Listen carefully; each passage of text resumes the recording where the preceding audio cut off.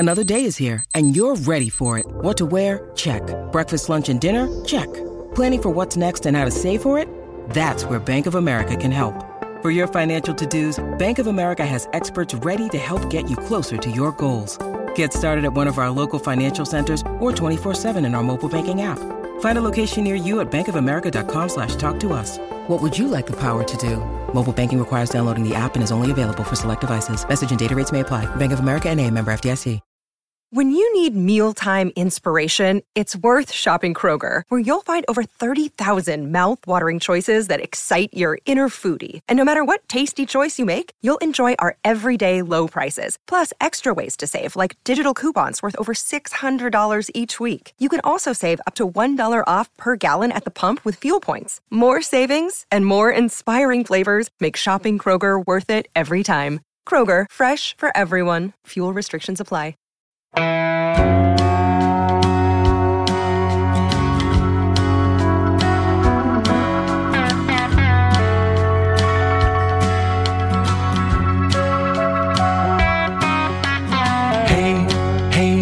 where you been?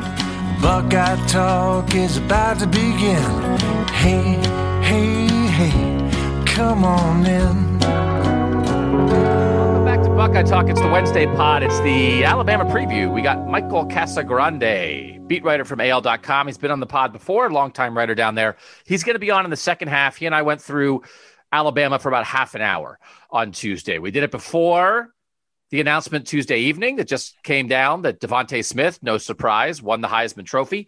This sets up the opportunity for Ohio State in 2020 to beat the top three in the Heisman race on the way to a national championship, just like they did back in 2014 when they beat Melvin Gordon, Amari Cooper, and Marcus Mariota. This time it's Trevor Lawrence, and now Devontae Smith finished first. Lawrence, who got vanquished, finished second. Mac Jones finished third. Nathan Baird is here because we got to talk about the news of the day. News of the day, a lot of hot stuff happening with Ohio State. Nathan was on top of it, keeping up with the news, and this is something that has a chance to change what is happening with the national championship game. And obviously we are talking about the Twitter account of Nick Saban's daughter. Wah-la-la, wowza. What is going on there? Now, this is nothing new. Anyone who was on the internet or on Twitter during the Urban Meyer era at Ohio State was aware that his wife, Shelley, and his daughters, Nikki and Gigi, were not shy about expressing their opinions about things on Twitter. This is something, I don't know. I mean, if you said Ohio State and Alabama were playing and maybe someone in Urban Meyer's family said something about the game, that wouldn't be a shock. I don't think, Nathan, RJ Day or Ryan's two daughters, I don't think they have Twitter accounts yet. So that is edge Ohio State when the head coach's kids can't get on Twitter, is it not? Oh, I think 100%. Why? Like, I just don't understand why this is even happening at this point. And I don't know how you don't put out the call to your people close to you and say, just don't make this situation worse. Like, why make this situation worse? But I will say, a lot of Ohio State fans who reacted incredulously to the fact that she would suggest that Ohio State was exaggerating its COVID testing were, I think, many of them the same people who suggested that another team might have been exaggerating its COVID testing earlier this season to try to get out of a game. So, come about as fair play. Yeah, but if they're not related to the coach, then it's not the same thing. Fans can do whatever they want to do. When your dad is the coach, you are not a fan. You are part of the royal family. And so when you tweet things like, if you're not confident to play, then say it in all caps. I call BS on the COVID cases. They're just worried about their QB and want him to have more time to heal. If he's hurt, put in your backup. You don't see us postpone the rest of the season to wait for Waddle. Bye. Like, this is not like, Ohio State, I won. I mean, this is like hot. Like, what? I don't even know. Like, what is she so hot about? It's like, okay, Ohio State, which has battled COVID all year, is battling COVID again, and she comes out hot. And it's crazy because it's Nick Saban's daughter. I don't let my kids watch the Kardashians because I don't like reality shows that the only reason people are famous is because they're famous, right? But I want the Nick Saban family reality show. I want like the Ozzy Osbourne show. What was the thing? My mom used to watch the Ozzy Osbourne show when that was a reality show. And they would throw ham over the fence at the neighbor and everybody was crazy. And Ozzy Osbourne was like, oh, what's happening? And then the kids would run around and be crazy. And the wife was like, Ozzy, what are you doing? That's the show I want, where Nick Saban is Ozzy Osbourne. Like, what? What's going on? And the kids are nuts. Because what is this? And they're not home and she's a grown woman. What is this? What is this dinner table conversation like? It's Nick Saban. He's like the most straight-laced coach in the history of coaching. And his daughter is absolutely shooting fire. I think my favorite part of the tweet, too, was like, you didn't see us shutting down the season to bring back Jalen Waddle. You know who else would have a better chance of playing in this national championship game if they moved it back a week? Jalen Waddle. Like, he's trying to play right now. They don't know if he's going to be able to. It potentially helps Alabama if they move this game back a week. So then she came out with the apology, which is the my dad called me apology. She tweets, I'm so sorry. And this is the message she put out. The tweet I posted earlier this evening was uncalled for and hurtful. I made a huge mistake and I apologize. In a moment of frustration, I let my anger get the best of me and acted before thinking. I sincerely regret my choice of reckless words. In no way did I intend to undermine the seriousness of the global pandemic, and my heart goes out to those it has affected. The health and safety of others is first and foremost, and I pray that we all can find peace soon. I am ashamed and embarrassed. I hope you can forgive me. So then people were saying like, oh, Dad got to her. And she was like, no.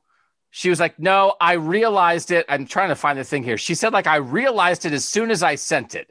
This was not my dad making me do this. But I will also tell you, these are some of the other things she tweeted after the initial tweet when she was replying to people. She tweeted, okay, so someone said, I hope you're sincere. She said, I truly am. And then someone said, I hope she's apologizing because she feels sorry. And she says, trust me, I realized quickly what I did. I apologized because I wanted to. But in the meantime, she was firing out. Someone said, didn't take daddy long to get a hold of her. And she replied, he didn't. I realized it right away.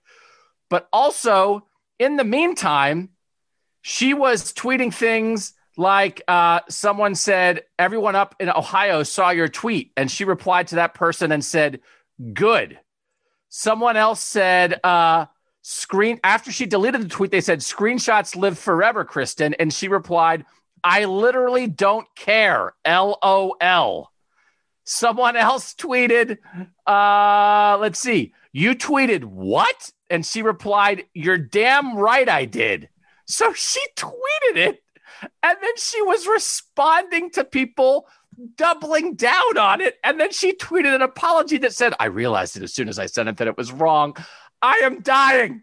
The only thing that could make this better was if she was Dabo Swinney's daughter instead of Nick Saban's. Oh, my God. Yeah. Or Dabo himself. He doesn't seem like a Twitter guy. Oh, God. A chortle. We needed a chortle. And then, of course, Cardale Jones got a hold of the thing about her saying, play your backup. And he's like, perfect. Oh, did someone say backup? It's like the backup signal goes out. And it's 12 gauge up on the signal. It's like, wow, wow. Cardale is here. Someone said backup quarterback in Alabama. What a day. What can he be thinking? I don't know if she is like a loose cannon. Now I want to do a story on it. Wouldn't it be a great story about the loose cannon families of button-down head coaches? Who wouldn't read that? Off-season project. What is Nick Saban thinking right now, Nathan? What could he be thinking about his daughter writing this stuff? I think he's probably actually not thinking about it that much. I think he's got a team to coach. I think he's got this whatever situation hanging in front of him. And it's probably only a headache if someone asks him about it. And I don't know who is going to come up and ask him about it at Alabama. So I actually think that maybe it's something he'll deal with later. I don't know if it's a big problem for him today. It's something that like we're very wrapped up in because we don't have to coach a football team right now. But don't you think Ohio State's wrapped up in it? You don't think this is the closest thing that Bama's going to get to number 11? I mean, that Saban had him ranked fifth. Like, okay, I mean, I know you were saying, whatever. This is a thing. This is her accusing Ohio State of dodging Bama and hiding behind COVID. Right, but I know what you're saying before about the difference between a fan and the coach's daughter, but there's also a difference between the coach's daughter and the coach. But to Ohio State, they think it may as well have been Nick Saban said this to her when they were getting ice cream, and she went to Twitter and regurgitated the whole thing. Well, now that's the interesting part of it, though, is because there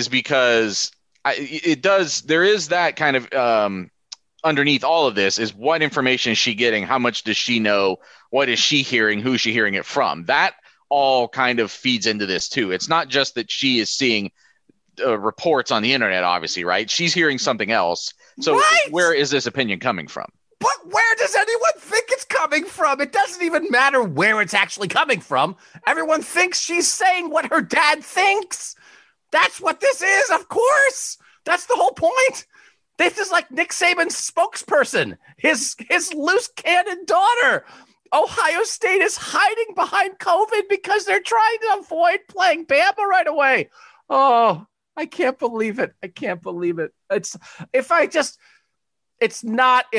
ranking Ohio State 11th was 100 on a scale of 1 to 100 of bulletin board material, this is I think a 58. But I mean, normally, I don't know. I mean, Nick Saban's out there giving out 12s, man. Nick Saban doesn't want anyone giving out a 58, and his daughter just popped off and did it. Well, and that, again, we talked to Nick Saban. We talked to 2 Alabama players on Monday, and they were perfectly fine gentlemen, but they were boring. They didn't say anything anywhere close. And I know Dabo was asked about something that had already happened, but then he doubled down on it. So, he clearly was, not going to – he didn't really care whether he was giving Ohio State bulletin board material. I feel like Alabama handles itself a little bit differently, similarly, frankly, to how Ohio State handles itself. Ryan Day doesn't really – other than the shade he threw at them last week about the sign stealing, doesn't really get mixed up in that stuff very much. We talked before about that, how it sometimes it would be fun if they did a little bit more, but this is why. And this is why, for all of you who think that there was some kind of shenanigans with Michigan canceling that game or having to cancel that game, this is why Ohio State, Ryan Day, Gene Smith, why they didn't come out and say crap about Michigan, because you get covered in it. It's a thing. I think it's a thing. It's not number 11, but it's a thing. It's gonna it's just stoking the fire a little bit. I just love the idea that she tweeted it, and then she came back and said, "I realized my mistake as soon as it happened." But in the meantime, she was responding to Ohio State fans saying, "You're damn right, I did." She's crazy. Nick Saban has a crazy daughter. I didn't know. Not crazy. I'm not. I'm just saying fun loving is what I mean. She's a free spirit. She's just a little bit. I can't believe it. All right, what else happened on Tuesday? Anything else happen? Oh yeah, the game. The game might get canceled. The game. The game. Yeah. Oh, the game might not get played on Monday. What do we know about that, Nathan Baird? Of course, I wanted to spend 14 minutes on the tweets because, the game might get postponed. What do we know? Well, obviously, as our texters know, because they've been reaching out to us, and I had texted them earlier on Tuesday to say, listen, we've heard rumors of a possible player testing positive or multiple players testing positive. Hadn't heard anything like it was going to be a big outbreak, but we'd heard a couple of players maybe testing positive. And I think it's fair to say at this point, because of the circumstances, we had heard defensive linemen may have tested positive. I'm not going to name who we've heard because kind of just keeping with our usual protocol on that. We'll wait until that can be better confirmed. I don't want to go down that road, but the multiple defensive linemen might. So then on top of the ones they were already missing, you can see where that could potentially create a problem at where you get a big glut of them at one position group. That's something Ohio State has by and large avoided during this process, I guess, other than when they had 3 starting offensive linemen out against Michigan State and still were able to go out and play that game though. But by and large, it's been a guy here, a guy there. They haven't been a big glut of them at any one position group. If that becomes an issue, then that's where I think the college football playoff already has some mechanisms in place to take care of that. I actually have Pat Forty from Sports Illustrated just tweeted this out. So, but before I get ahead of myself, so AL.com, our colleagues down there, had reported what we had been hearing and hadn't been able to confirm, but that there were talks that had taken place between Ohio State and the other, I guess, what did they call them? Like the key entities in this. That, I mean, it's Ohio State, Alabama, and TV. Those are the entities. And the playoff, and CFP, which is TV. Which is TV, yeah. Yeah, that there might have to push back the game, or that was at least something that had been broached in conversations because of a spike in one position group. And Pat Forty tonight said, per his sources, the CFP Management Committee weeks ago established player thresholds for the playoff games, which is 53 total players, and then various position groups, but 4 defensive linemen. So I can't tell if that means – I assume that means you have to have at least 4 defensive linemen. Not because 4 defensive linemen play at a time? The threshold's not 2 defensive linemen? Well, okay, but they have like 7 offensive linemen. So it's not like just getting down to 5 offensive linemen. You know what I'm saying? Like there is like only one quarterback. You have to have at least one quarterback. But if you have one quarterback, I guess they make you play the game. But so anyway, Ohio State has, I think, 15 or 16 scholarship defensive linemen. So it would take a lot for them to get all the way down to 4. So I don't know how my assumption here, as I tweeted out to people, texted out to our texters, is that Ohio State made some contacts because it has had this spike, and maybe it is affecting one position group, but it would take more tests later this week to push it to the ceiling or to past the point where you would have to maybe postpone the game.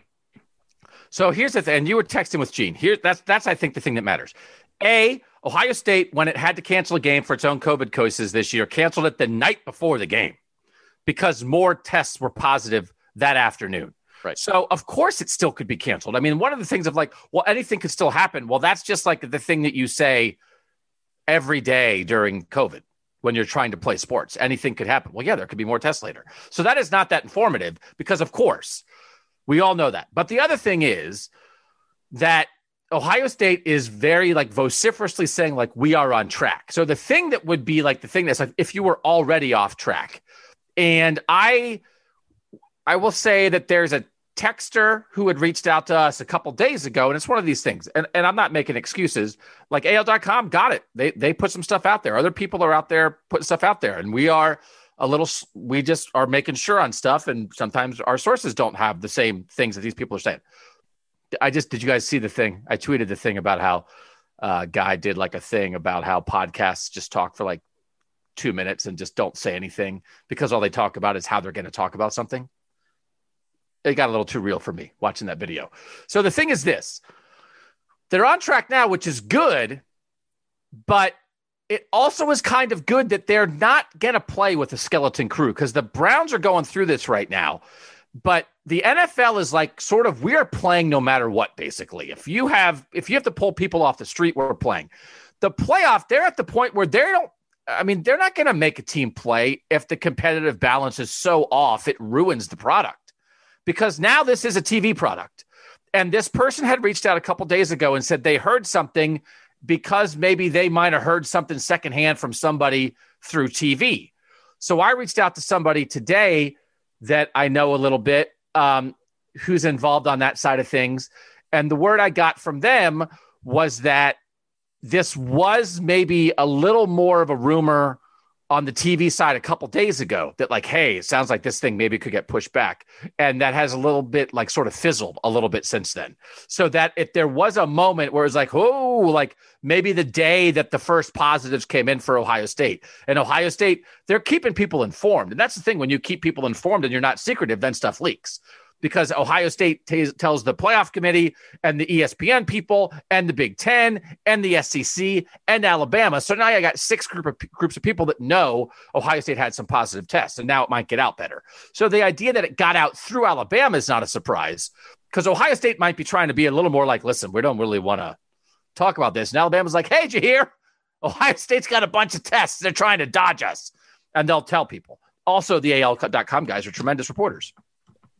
But I think almost, Nathan, and this is not to imply that Ohio State is trying to push the game back, but this is not even a Justin Fields perspective. The idea of like, hey, Justin Fields took a big shot. We don't know what the deal is. Well, we got to look into that a little bit, just how all this came down. And once the season's over, what was the actual like physical stuff that Justin Fields had to deal with? But if the idea is like, hey, if they have a couple positives right now of important guys, would you rather fight through and play with the backups or have it postponed and maybe those guys could be ready? Like, well, you'd take that, that like it almost reaches a threshold where it might be better for Ohio State. It's like one of those things. That's, for example, this is completely made up numbers. I'm not even going to do it because if I throw out numbers, they might get. So if there's a number of cases that's X and at X, you can play, but at X plus 3, you get postponed, right? There might be a point where actually for Ohio State, X plus 3 might be better than X because X plus 3 might get you to a point where you have more players when you actually do plays. Would that make sense to you? If you're talking about actual positive tests, no. Because right now, anybody who tested positive since the semifinal isn't playing in the national championship game no matter when they play it. You're going to still be within that 17 days. You can't play. So right now, I think to me, it's more a matter of, is the number that you have bad, and then you can maybe get if you postpone a week, you're only getting, in Ohio State's case, if it is this position group we're thinking of, you're getting 1, maybe 2 guys back who were gone before. You're not getting 4, 5, 6. So that's the other problem here as far as like, I don't know, problem. But like the reason why I don't think this is going to result in a postponement, if you're talking about just in terms of these numbers, is that Ohio State can't get that many back by pushing back another week, just based on what we know about the current protocols, right? So pushing back, I guess pushing back only gets the guys who already were positive. And we don't know if they were positive, but Zach Harrison missed the Clemson game, not due to injury that we know about. So we are operating under the assumption that would maybe be a guy that could come back if it got postponed, but maybe probably can't come back if it is on Monday as normal. But that's one. And then Tyler Friday also didn't play. He also didn't play in the Big Ten Championship game, but we believe we saw him on the sideline at the Big Ten Championship game. So that may just be an injury situation. We don't know that was a COVID-related situation. So if he is still injured, or he may be eligible to come back this week, we don't know. But it kind of gets, I think what makes the most sense to me is Ohio State had some tests. They reached out and told these people about it, because you have to go through contact tracing and you have to kind of wait in the coming days to keep doing your testing and see if any of the people that they were in contact with, that they were around, if you start getting tests pop up there. Because who are they most likely to have tests pop up with? It'd be other players at that same position. So I think that a lot of this has probably come from Ohio State, again, maybe just being prudent and letting people know that an issue could be there, and then finding out as things go along that, I'm not saying that missing guys, if they're important guys, isn't going to be an issue, but that it won't be an outbreak that takes out the whole position group. But your point in the end is like, what's the point? To some degree, what's the point of postponing? Because you're not going to postpone it to the effect that the people currently newly testing positive will be able to return. The reason you might postpone is if you have an outbreak and like you've got to stop practicing because you've got to get the outbreak under control. And so Correct. That's why you postpone, get the outbreak under control, but you're still going to not have the guys who are the newly positive tests anyway. But again, it sounds like, again, by Pat Forty's reporting, you'd have to get down to 53 total players. Ohio State's already had now, between what they had over the summer and then what they've had over the last 6 weeks, you're starting to get up to a pretty decent chunk of guys on this roster that have been exposed to this, right? Have probably tested positive already. So it would the number that you'd have to get all the way back down to 53 among players who haven't already had it, I think is pretty significant. And then again, to get down to 4 defensive linemen from where they stand today, again, you'd have to be putting like true freshmen and redshirt freshmen out there who haven't played very much, but you have them on the roster. So to get all the way down to 4, I think would take a pretty big outbreak at that position. And we don't know exactly. I don't want to say things. I don't want to say things that I don't know about. Then why am I on a podcast? Buckeye talk. I could see, ESPN doesn't want to put a team out there that can't compete. Correct. So it's like, okay, well, the CFP rule says as long as you have 4 defensive linemen, you can play. It's like, all right, with 6. And we're missing 9 of the top 11. And we're going to play? Right. What's the point? Like, why can't we? And then maybe, I don't know, like, would there be a point that you could have such an outbreak that you would postpone long enough that those guys could be back? You know, I don't know. I don't know. But and this was a point that was made to me again. It's like, you're at the point now where it's only 2 teams affected. You are striving for competitive balance, because who wants to get to this point? I mean, the Browns are going through integrity. Yeah, the Browns are going through it right now, but they're not going to stop the whole playoffs for one team because they've got to push through. You're only down to 2 teams. So if you reach a point where it's like the competitive integrity is shot and this game is going to stink and going to feel fake, right? Then it's their decision.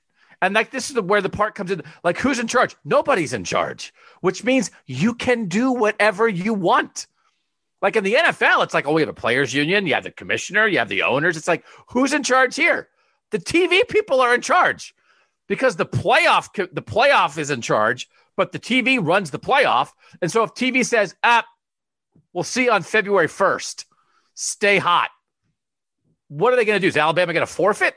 You know what I mean? Like, I'm not saying that's what's going to happen, but I think there is a threshold where, to me, it becomes much more likely that you end up in a significant postponement in the name of competitive integrity than you end up putting an Ohio State team on the field that does not look like Ohio State, which is the greatest fear of fans. The number one fear is the health and safety of the amateur players involved, of course.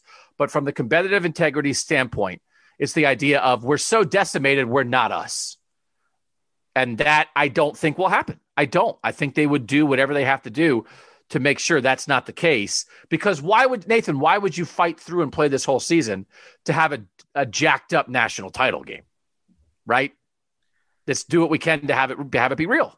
Yeah, I guess then it just becomes, then it's an argument of, what does that look like then? Like, how many players out and which players out does that constitutes that? You know what I mean? And then who makes that call? The TV people make the call. The guy in charge of ESPN makes it and says, oh, Ohio State's missing 18 of its 25 best players. We're not playing until they're back. That's the call. Well, yeah, I think, obviously, I think that, but if you're getting 18 people out again at this point, then you probably are reaching some of these thresholds on some of these position groups. No, I know. Now we're getting into the theoretical. But also, it's one of those things, because the whole thing along the way has been, well, it doesn't matter who it is. It's a matter how many. It's like, okay, ESPN can decide it does matter who it is. And this is, I think, one reason why the CFP committee, the executive director, those guys have not given us a lot of specificity on how they would handle some of these situations, because they want this flexibility. They want to be able to say, if we want to move the Rose Bowl on the day of the selection show, we can do that. If we want to decide on Thursday of this week that Ohio State missing X out of X at a position group means we push the game back a week, then we'll decide that. Like, they have all the power, they have all the leverage, they get to kind of do whatever they want to do. And like you say, I mean, Alabama can object, but either you're going to play the game or you're not. Yeah. Okay. So that's what we know. That's what we know. And that's what we think. So we'll see. So it's a good time to try the text, 614-350-3315. And you can get this stuff as it pops. We let you know what's going on. I voted Trevor Lawrence, Devontae Smith, Mac Jones on my ballot. We talked about that before, but I was talking theoretically, so I don't get my ballot revoked. Now I'm actually telling you. And I think that's all. I can't believe it. I can't believe it. All I want to do is I just want one camera in Nick Saban's house. One camera. Okay, so Michael Casagrande from AL.com. Again, if you're an Ohio State fan who wants to know what's going on with the Alabama side of things, although Mike and I were talking, it's like, hey, could we do some crossover stuff? And it was like, well, and Nathan, you kind of said this before too. It's like, it's all the same interviews. So it's like, oh, hey, they're writing a story about, Alex Leatherwood. And it's like, well, we heard him say the same stuff, like, so it's just a weird situation. So I'm not sure we'll do a ton of crossover stuff other than what is coming up right now. Michael Casagrande talking about the Alabama Crimson Tide here on Buckeye Talk. Joined on Buckeye Talk by Michael Casagrande, the extremely veteran, friendly, intelligent, handsome. Alabama beat writer for AL.com. Michael, we did some crossover stuff 6 years ago at the Sugar Bowl when Ohio State and Alabama played, and now here we are again. But this is just your deal. It was probably weird for you last year to not cover the playoff, right? Because that was the only time that Alabama hasn't been in it. Must have been weird last year. It was, but I did go down and cover the championship game, and because it was in New Orleans and there was a lot of Alabama crossover. So yes, I guess I've touched a piece of each of the 7 playoffs at this point. Look at you. You're just a championship kind of guy. All right, let's talk about this game. The thing that I think is most helpful for Ohio State fans is trying to put this Alabama team in context of the last Alabama team that Ohio State saw. And so that's what I'm most curious about specifically for this audience. So off the top, to me, again, all my questions are from a ding-dong from afar who knows very little about Alabama. To me, Blake Sims in 2014 must be the worst quarterback of the Saban modern era. I don't know. I mean, I know that they won titles previously with A.J. McCarron, Greg McElroy, and guys like that who weren't exactly superstars, but that he just seemed functional to me. And now this team has Mac Jones, who is setting it on fire. How would you describe the difference between the quarterback play for Alabama 6 years ago playing Ohio State and the way Mac Jones is playing now? And if I'm wrong about Blake Sims, just say, Doug, my God, you idiot. Yeah, no, I mean, it's different. I mean, it's evolved. They were still early in kind of the evolution of trying to join the modern age of football in 2014. Lane Kiffin's first year as Alabama's offensive coordinator. So, yeah, I mean, Blake Sims was more of a hybrid quarterback, more the dual threat. He could throw the deep ball, and that was kind of what he did to Amari Cooper was kind of the big play there. But I mean, Mac Jones is more of the traditional style quarterback. He's into the offense. He's been, like Blake Sims had been there for 3-4 years, the same thing. This is 4th year for Mac Jones.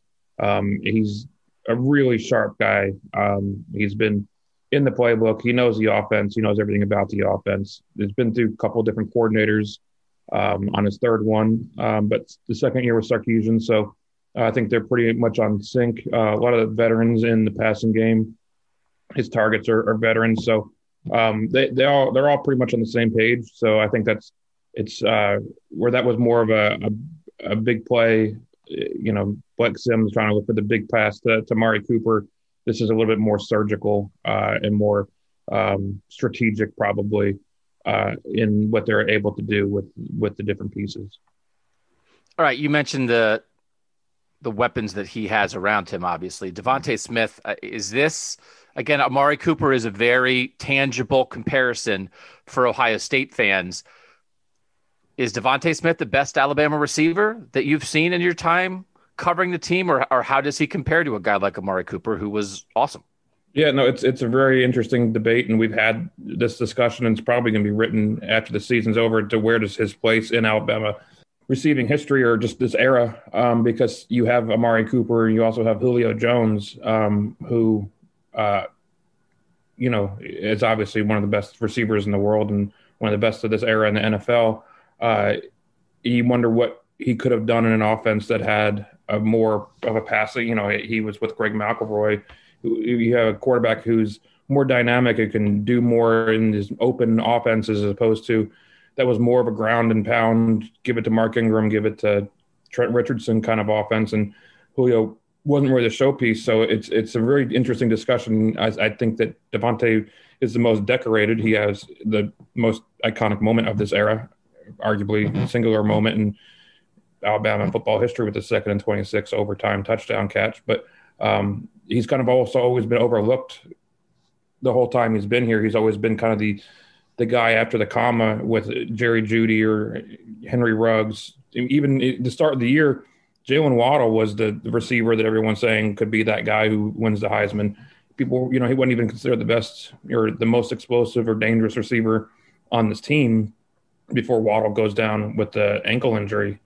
So he's a really interesting study in contrast of a guy who is probably going to be the first Heisman Trophy winner as receiver in 3 decades, but is he even the best receiver on the team or even the best receiver in this era, it's an interesting debate. Because he's not the biggest guy. He's not the most impressive physically. When you look at him, you're kind of surprised that this guy could be what he is. But it's a debate, it's a discussion, and it's something, I don't know if there's a wrong answer, but he's right up there. So why can't people cover him? I would just put 6 guys on him. It's like you're watching the Notre Dame game, and it's like, okay, well, this is Devontae Smith. He's going to win the Heisman. It's like, cover this guy, and then here he is, like getting open across the middle of the field. Like, what is it that he has continued to be so effective? While everyone knows, like, this guy will kill you. I know Ohio State's not going to stop him, but why has nobody really been able to handle him so far? I think it's partially the other weapons, having a Najee Harris coming out of the backfield, the different guys, the emergence of Jaleel Billingsley at tight end, that there are guys that you have to keep tabs on, that it's harder to just – where Amari Cooper's year, he was pretty much the best receiver, and not the only receiver, but he was the only guy who was, an NFL talent in that group. And there are multiple guys in the passing game who can do things. I mean, I was wondering the same thing when Jalen Waddle went out for the season, that without him, are they going to be able to – without that balance, are people going to just be able to blanket Devontae? And he's actually done better. He's obviously he's got more yardage because it's not as distributed as much, but he hasn't seemed to have been plagued by any, nobody's really stopped him. Arkansas, he had fewer numbers because I don't think they were just kind of trying to get through that game. But yeah, really no one, good defenses, bad defenses, no one's really been able to stop him. I know AL.com has reported this week that Jalen Waddle is expected to return to practice. I mean, it's amazing to think about. Where are you, Michael, just at all on the idea of, is it even possible that Jalen Waddle could somehow factor into this game in any way? And beyond that, for Ohio State fans who didn't experience it, what was it like early in the season when Waddle was healthy with this passing game? How much does he raise the level of it when it's like, okay, well, again, as you said, Devontae Smith's going to win the Heisman, and Jalen Waddle's probably might be better than him. Yeah. No, I mean, how likely is it? I don't know. It's interesting. It was initially said it was a season-ending injury, and, he's like a top draft pick, and why would he even try to do it? But I guess he's been very set on trying to get back for a playoff or a championship game. He hadn't practiced up until this week. So he's been running, he's been doing different drills. Is it one of those things where the information warfare of this kind of situation is always a thing, to have to prepare for more than what you might see. I wouldn't doubt any percentage chance of that being the case. It's a good question. And it's the kind of thing where we can't see practice anymore. We can't go and watch, at least for the season. There's no viewing periods. There's no, evidence that we can see with our own eyes. So it's kind of, it's a good question. But yeah, when both of those guys were out there, it was wild to see some of the Waddle was just fun to watch. I mean, Devontae's he's good, and he's, I don't know how to explain it, but Waddle's just kind of like, he's just electric. He's smaller. He can jump, you can throw up jump balls to, one of the shorter receivers out there. He's faster than anybody.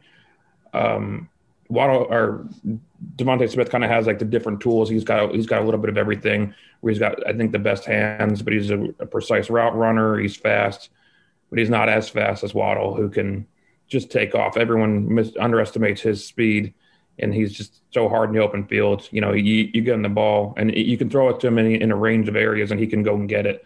And you don't really expect that for a guy his size. So I thought it was just a shame for people that he would have been such a fun player to watch a full season, where he's been kind of, he's been very good, but he's been overshadowed like Smith by Jerry and Judy Henry Ruggs, that whole group of receivers they had last year and the last 2 years. So, and if he is back there, if he is playing on Monday, how effective would he be as, a speed guy coming off of a ankle foot injury? So it's a lot of questions that I think will make things interesting for Monday. All right. Najee Harris, Ohio State fans saw TJ Yeldon and Derrick Henry, really saw Derrick Henry in that 2014 game before Henry really exploded the next year. But everyone saw the hurdle. Najee Harris is a guy, I think he was on Ohio State's radar a little bit in recruiting, and people remember him, Ohio State trying to get him and not getting him. What level are we talking about? Again, we're used to seeing great Alabama running backs. Where is this guy in the mix? I would imagine maybe he's not quite Derrick Henry, who just ran for 2,000 yards in the NFL, but where is he comparatively? Yeah, I mean, he's kind of like a combination of guys where he's tall, but he's not Derrick Henry tall. He's an impressive size. He's got good speed, but he's not like Yeldon. He's not some of these guys who are just pure speed guys. I mean, he's a little bit of everything. He's got really good hands. He's very good catching passes out of the backfield. They've use him in passing plays that are not just swing routes, dump off. He runs actual routes. He caught a touchdown, split out wide in Florida against Florida in the SEC championship game. So he can do a little bit of everything. Was the number one running back recruit, was one of the top recruits in the country coming to Alabama. And I think Michigan was the other school that was going for him. There's a lot of mystery around his recruitment because he wasn't big on talking about it. And no one was really sure. He got on an airplane and no one was sure where he was going to land. We had video guy at the airport waiting, for a flight coming from the West Coast, and got video of him. That was kind of the first time we were 100% sure he was going to enroll early in that January before one of the championship games. So he's an interesting guy, dynamic, and has had a great season. It's been overshadowed by the other guys, but finished fifth in the Heisman voting. So he's up there. So I think the one thing that Ohio State fans certainly would remember from the 2014 game is that it felt like, everybody remembers this. Maybe Lane Kiffin got away from the run game. Maybe you give the ball to Derrick Henry a little bit more. Maybe that game goes a little bit differently for Alabama. Steve Sarkisian just got the Texas job based on calling plays in this Alabama offense. How good has Steve Sarkisian been at putting all this together and designing an offense that can take advantage of all this talent? And I guess the question is is there any chance we come out of this national championship game saying oh man, if only Steve Sarkisian had called a better game, Alabama might have won? Or is it is there just the utmost faith in what Sark has done this year? Yeah, it's a complicated question because Alabama has a mixed history. This is not the first time, not the fourth or fifth time now that they've had a coordinator involved with getting a new job before the end of the season, end of the playoffs, a new head coaching job, and it's kind of been mixed results. I don't know if it's a pattern or not, but the guys who are offensive coordinators haven't won in the games, the championship games after taking a new job, and the defensive guys, Kirby Smart, Jeremy Pruitt, they won championships when they were going to a new job. That's just, who knows what that's a pattern or not, but it didn't work the last time in 2018 when pretty much the whole staff was leaving to go someplace else when they lost to Clemson. So they've had mixed results. I think there's a lot of fear that kind of stuff could happen again, especially the timing of it, taking and, accepting the job the day after the Rose Bowl and 10 days ago before the championship game. That's a lot to, mentally juggle, whether you can't completely put that into a box and wait for a week and a half to take over and do all the Texas stuff. So that's a concern. But yeah, he's done a very good job of designing plays of I think that was a huge challenge for him when Waddle went down to keep Devontae Smith in the position to get open and to find areas where he can not be overwhelmed by defenses who are solely searching to take him out. Every game we've noticed, different wrinkles, different plays, different variations of plays that they're putting out there, and they're putting, a lot on tape for defenses to have to prepare for. So I don't think, there was a lot of Falcon fans weren't happy with him coming from the Falcons and the offenses that he had there for 2 years. But it also helps having great personnel and having, a great canvas with which to work. So I think people really like him around here, and whether he keeps that legacy will probably largely depend on how things go in Miami Gardens. So is this the best Alabama offense? Is this Saban's best offense? Is that, I'm sure this kind of discussion, when you roll through a season, this is the kind of thing that happens. But we've sort of been wondering up here the Joe Burrow, LSU, Jamar Chase, Clyde Edwards-Helaire, Justin Jefferson offense was obviously, everybody knew, I think, how explosive that was. And that's what LSU was all about a year ago. Is that the realm that we're talking about with this Alabama kind of offense? But at the very least, is it Saban's best? Yeah, I mean, especially if you had Waddle in there, it definitely is. They've put up numbers. They put up crazy numbers. Mac Jones has the most passing yards in a season. I think they're pretty much all right there testing the season records for Alabama with Devontae Smith, Mac Jones, and they haven't played the number of games, 15 game seasons for some of these guys. So they're only on, I know it's for Ohio State, 12 games. No season records getting set at Ohio State this season. So but they're doing it with fewer opportunities, and it's tough to say that. I like Mac Jones. He's a good guy. I've known him since he first got here. I don't know if he's on the Joe Burrow status in terms of the ability to do what he did those final few games of the season last year, where Joe Burrow was, on another level, on another planet with LSU. But it's probably, the 2018 Alabama offense was pretty outrageous when Tua was really moving and not hurt all these receivers. But yeah, it's up there. Either this year or 2018 are the best offense.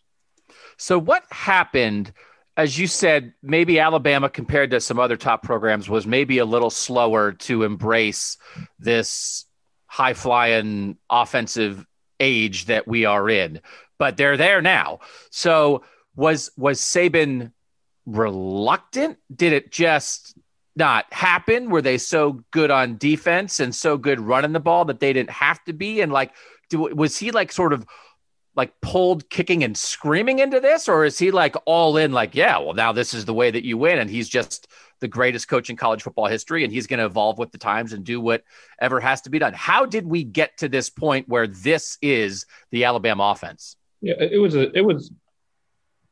took time probably to get to where they are now. I mean, it was a matter of getting beat by Ole Miss 2 years in a row. Hugh Freeze and his, embrace of the fast break offense, snapping the ball 10 seconds after the previous play ends, Auburn beating them in 2013, close game 2014. I think that kind of began the evolution that they needed to, the Johnny Manziel game in 2012 was kind of probably the first real shot across the bow to where they realized they have to evolve from, and same as a defensive guy. He came up as a defensive coach. He believes in that. He's kind of, I don't say he's old school, but it was a defensive first team. That's kind of what they built this program on initially. So, but it was kind of thing where you either adapt or survive, and adapt or die. And they hired Lane Kiffin, a marriage that nobody ever thought would ever happen. And, lasted for almost 3 seasons. But he's had forward-thinking offensive coordinators since then to try to take this, to the next level. And they recruited the kind of guys that you need for this offense, where it's not A.J. McCarron, it's not John Parker Wilson and Greg McElroy. It's, Tua. Mac Jones is probably a little bit more of a more traditional McElroy, McCarron type quarterback than some of these, but Bryce Young, the 5-star that they have as a true freshman, who would be, his heir apparent, is more of a open it up, can run, can throw, can run on the pass, So it's a combination of things, and it wasn't overnight. But once they got to it, once they determined that's what they were going to do, I think that was, they didn't look back. All right, so everybody thinks the Alabama offense is great. And nobody thinks Ohio State's going to stop Alabama. Can you slow down in Alabama enough for Justin Fields and Chris Olave and Garrett Wilson to have a chance to try to outscore Alabama? I think is what every Ohio State fan is thinking. So we don't have to spend as much time on the defense, but is the Alabama defense vulnerable? I remember we talked in the offseason about just sort of maybe some of the individual talent on this defense. And I think maybe it was they have some guys, but also they maybe have some question marks. We know Patrick Surtain is probably as good as any corner in the country. Is it vulnerable? Or are there moments here where it's all right, well, they gave up some points to Ole Miss early, and Trask got him a little bit late, but Alabama was kind of always in control of that game. Or are Alabama fans sitting around watching what Justin Fields did against Clemson and thinking oh man, I don't we might have some problems with that guy. Yeah, I think vulnerable is definitely. It wouldn't be incorrect to say that they're vulnerable. Yeah, they've improved at times. They played very well against the bad offenses, and they looked great against some of those guys. I mean, Ole Miss. I mean, it was historically bad. They made them. It was the most yards they ever gave up in program history. But yeah, I think there are definitely vulnerabilities. Patrick Surtain's the best. Considered one of the top two, if not the best cornerback in the country, but there's still some inexperience at safety. Linebackers, and Dylan Moses is back this year. He was, one of the best middle linebackers in the country. I think he hasn't had the season that everyone wanted him to have, coming off of a very major knee injury. So not as dominant in the middle. Christian Harris is the other middle linebacker, a good linebacker, but he had a shoulder injury late in the season. So there's some banged up guys. LeBron Ray was a very good defensive end who really hasn't been able to play with an elbow injury. So there have been some issues. They're not as up front. Defensive line for a couple of years there, they had been just maulers up front. And that the last 2 years, they haven't had the elite defensive line. Christian Barmore is a pretty good pass rusher, but he's kind of a specialty pass rusher. So it's not, it's not a generational defense. It's not, there were a lot of frustrations. Even you could hear it from fans during the game against Notre Dame when they gave up a 15-play drive, took almost more than 8 minutes off the clock. There's definitely some vulnerabilities there, and they've given up some big plays. So it wouldn't be a bad week to consider the over. I'm not sure what Vegas has it at, but Florida definitely, Alabama wasn't necessarily in complete control of that game towards the end. I think they were kind of hanging on defensively. So after seeing what Ohio State did to Clemson, I think this could be a fun, interesting game. All right, let's out with this one. And I don't know. Sometimes it's hard to get a feel for what the fan base is thinking. I mean, we're not out and about as much as we usually are. Did people think it was going to be Clemson? Like, were people surprised? I mean, I think, most national experts were picking Clemson in that game, and Alabama and Clemson have made meeting in the playoffs such a regular occurrence. So two things. Was there any assumption that it was going to be Clemson and people were surprised by this? And it felt like here and maybe around the country that it's like Alabama's just unbelievable. And who can really hang with them?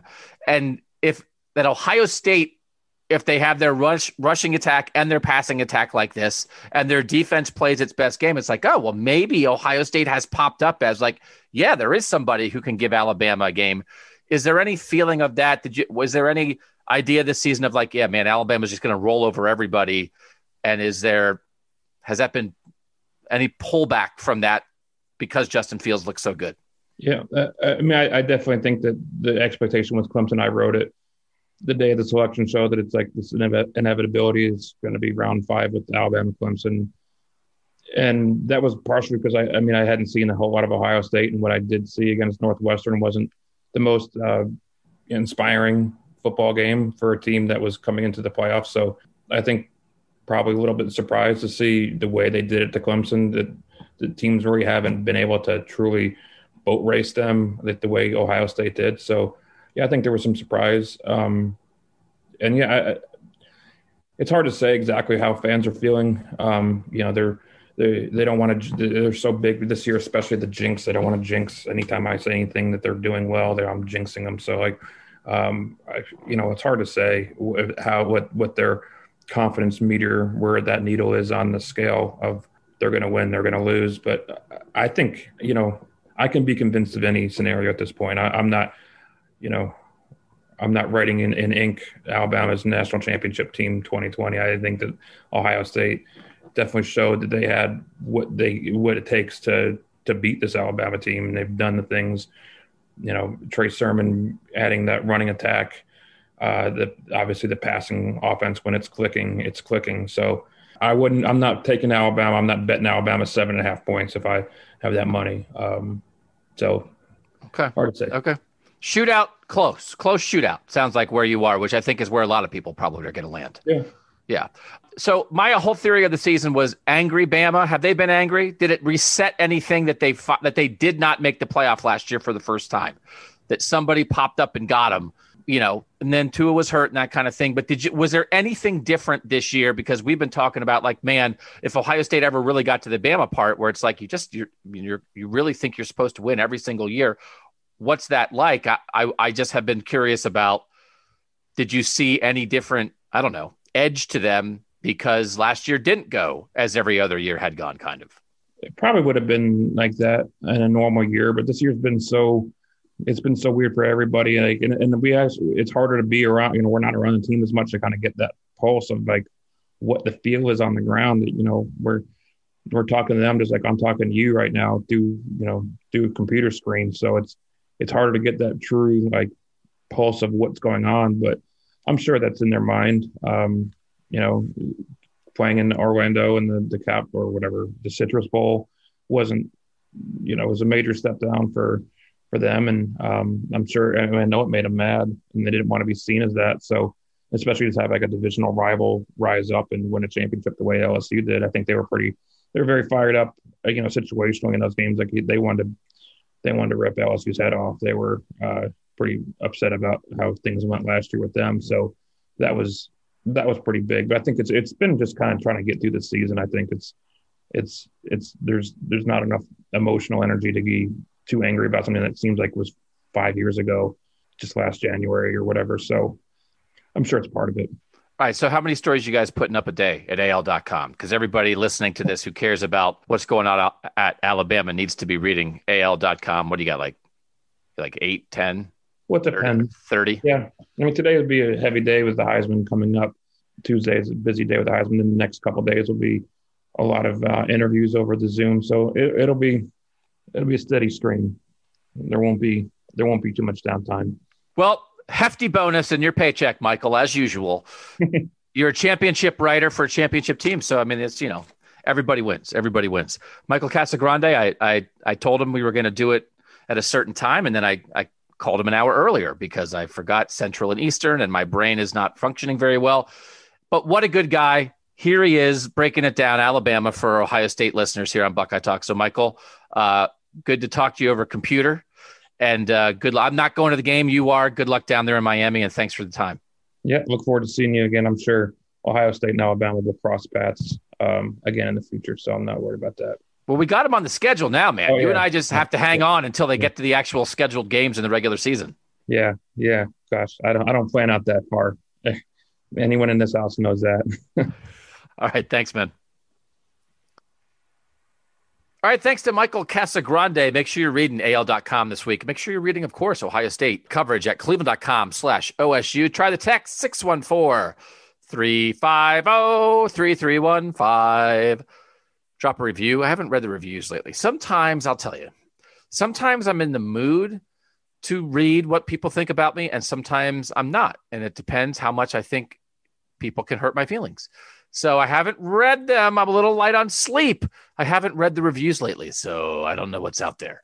But you could, good or bad, drop them in there. We appreciate it. Thanks to you guys for listening. We'll be back. So the interviews are coming.